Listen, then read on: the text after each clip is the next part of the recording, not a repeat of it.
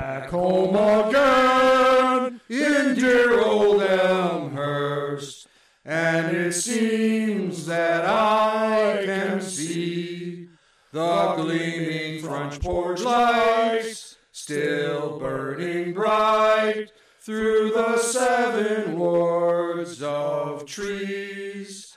The backyard skunks send all their fragrance through the streets I used to roam. When I dream about the moonlight on her salt creek, how I long for my great big Elmhurst home. Golly!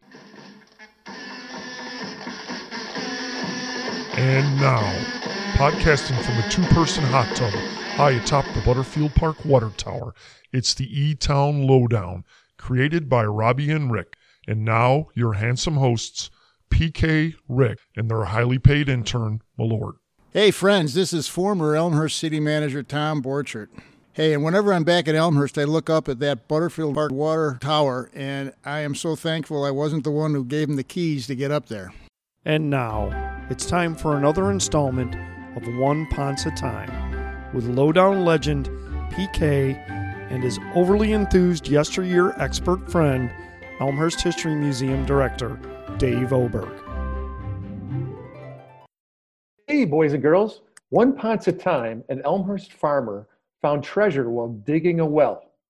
In the 1870s, Louis Growy was digging for water on his land when he found something precious in the earth. His shovel did not find gold or buried treasure, but something that proved very lucrative all the same. Hundreds of millions of years ago, during the Paleozoic era, Illinois lay beneath the ebb and flow of a warm, shallow island sea. Growy's shovel found that ancient seabed, borne by time and pressure, into a limestone ridge which passed beneath the growing community of Elmhurst. In time, that limestone would be transformed into the foundations of homes and businesses, roads and sidewalks, which connected Elmhurst to a wider world. All right, so let's dig a little deeper. I've been really wanting to say that with this particular episode. Growy's discovery caught the attention of 2 area businessmen, Adolf Hammerschmidt of Naperville and Henry Osmond of Lombard. In 1883, the 2 businessmen formed a partnership to lease Growy's land and transform his small but promising quarry into a much larger concern. They connected the quarry to the main rail lines through a railroad spur, and after 2 years of profitable business, bought 11 acres of Growy's land outright for the sum of $3,300, about $88,000 in today's dollars, still a bargain in today's real estate market. Now, initially, the quarry produced clay brick and tile in addition to cut stone, but the clay tile quickly played out, and limestone became the sole focus of the operation. By 1893, Hammerschmidt bought out Osman, serving as sole proprietor of the company, which he named the Elmhurst Chicago Stone Company. Sons Max and William joined the operation, and it remains a family business to this day. Max would also go on to serve as the city of Elmhurst's second mayor. Cut stone from the Elmhurst Chicago Stone Company served as foundations for countless Chicago buildings. Crushed stone from the quarry found its way into ready-mix concrete, helping to build the expressways which ring Elmhurst today.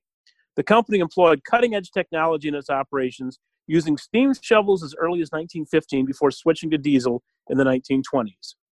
Now, as Chicago and the suburbs grew, the modest quarry of the 1880s and 90s grew as well. Workers dug deeper and deeper, and the company acquired additional sites across DuPage County. Rail cars of cut and crushed stone gave way to an army of trucks. And then, as the 20th century drew closer to its close, the quarry took on a new and unexpected meaning. Following a devastating flood in 1987, public officials sought new means to manage stormwater. DuPage County purchased the quarry in 1992, transforming it into a stormwater management facility in 1996. Now, biennial tours of the site, conducted in partnership with the Elmhurst History Museum and DuPage Stormwater Management, continue to be the hottest ticket in town, selling out in less time than a rock and roll concert. Nearby the quarry, the Elmhurst Chicago Stone Company's headquarters and concrete production plant still thrives at 400 West 1st Street, making it the oldest continually operating business in Elmhurst history. Wow, Dave, you mean I could take a tour of the quarry? Yeah, only in odd-numbered years. And that's something that the museum works on with the quarry to make that available to the community. We love working with DuPage Stormwater Management on this, and I got to tell you, it's amazing. When we did the tour in 2017, we sold out of all of the tickets in 4 hours. In 2019, we sold out in an hour and a half. 2019's 21. So our next one will be 23. No, 21. 21, right? 21, God willing, and COVID don't rise.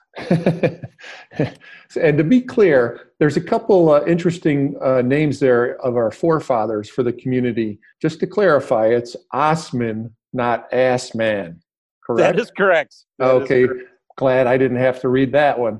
And then the other one, lots of people go over, they say they're going over to Graw Mill in Oak Brook to walk around, but you and I know it's both Growy Mill, right? Growy Mill, that is correct.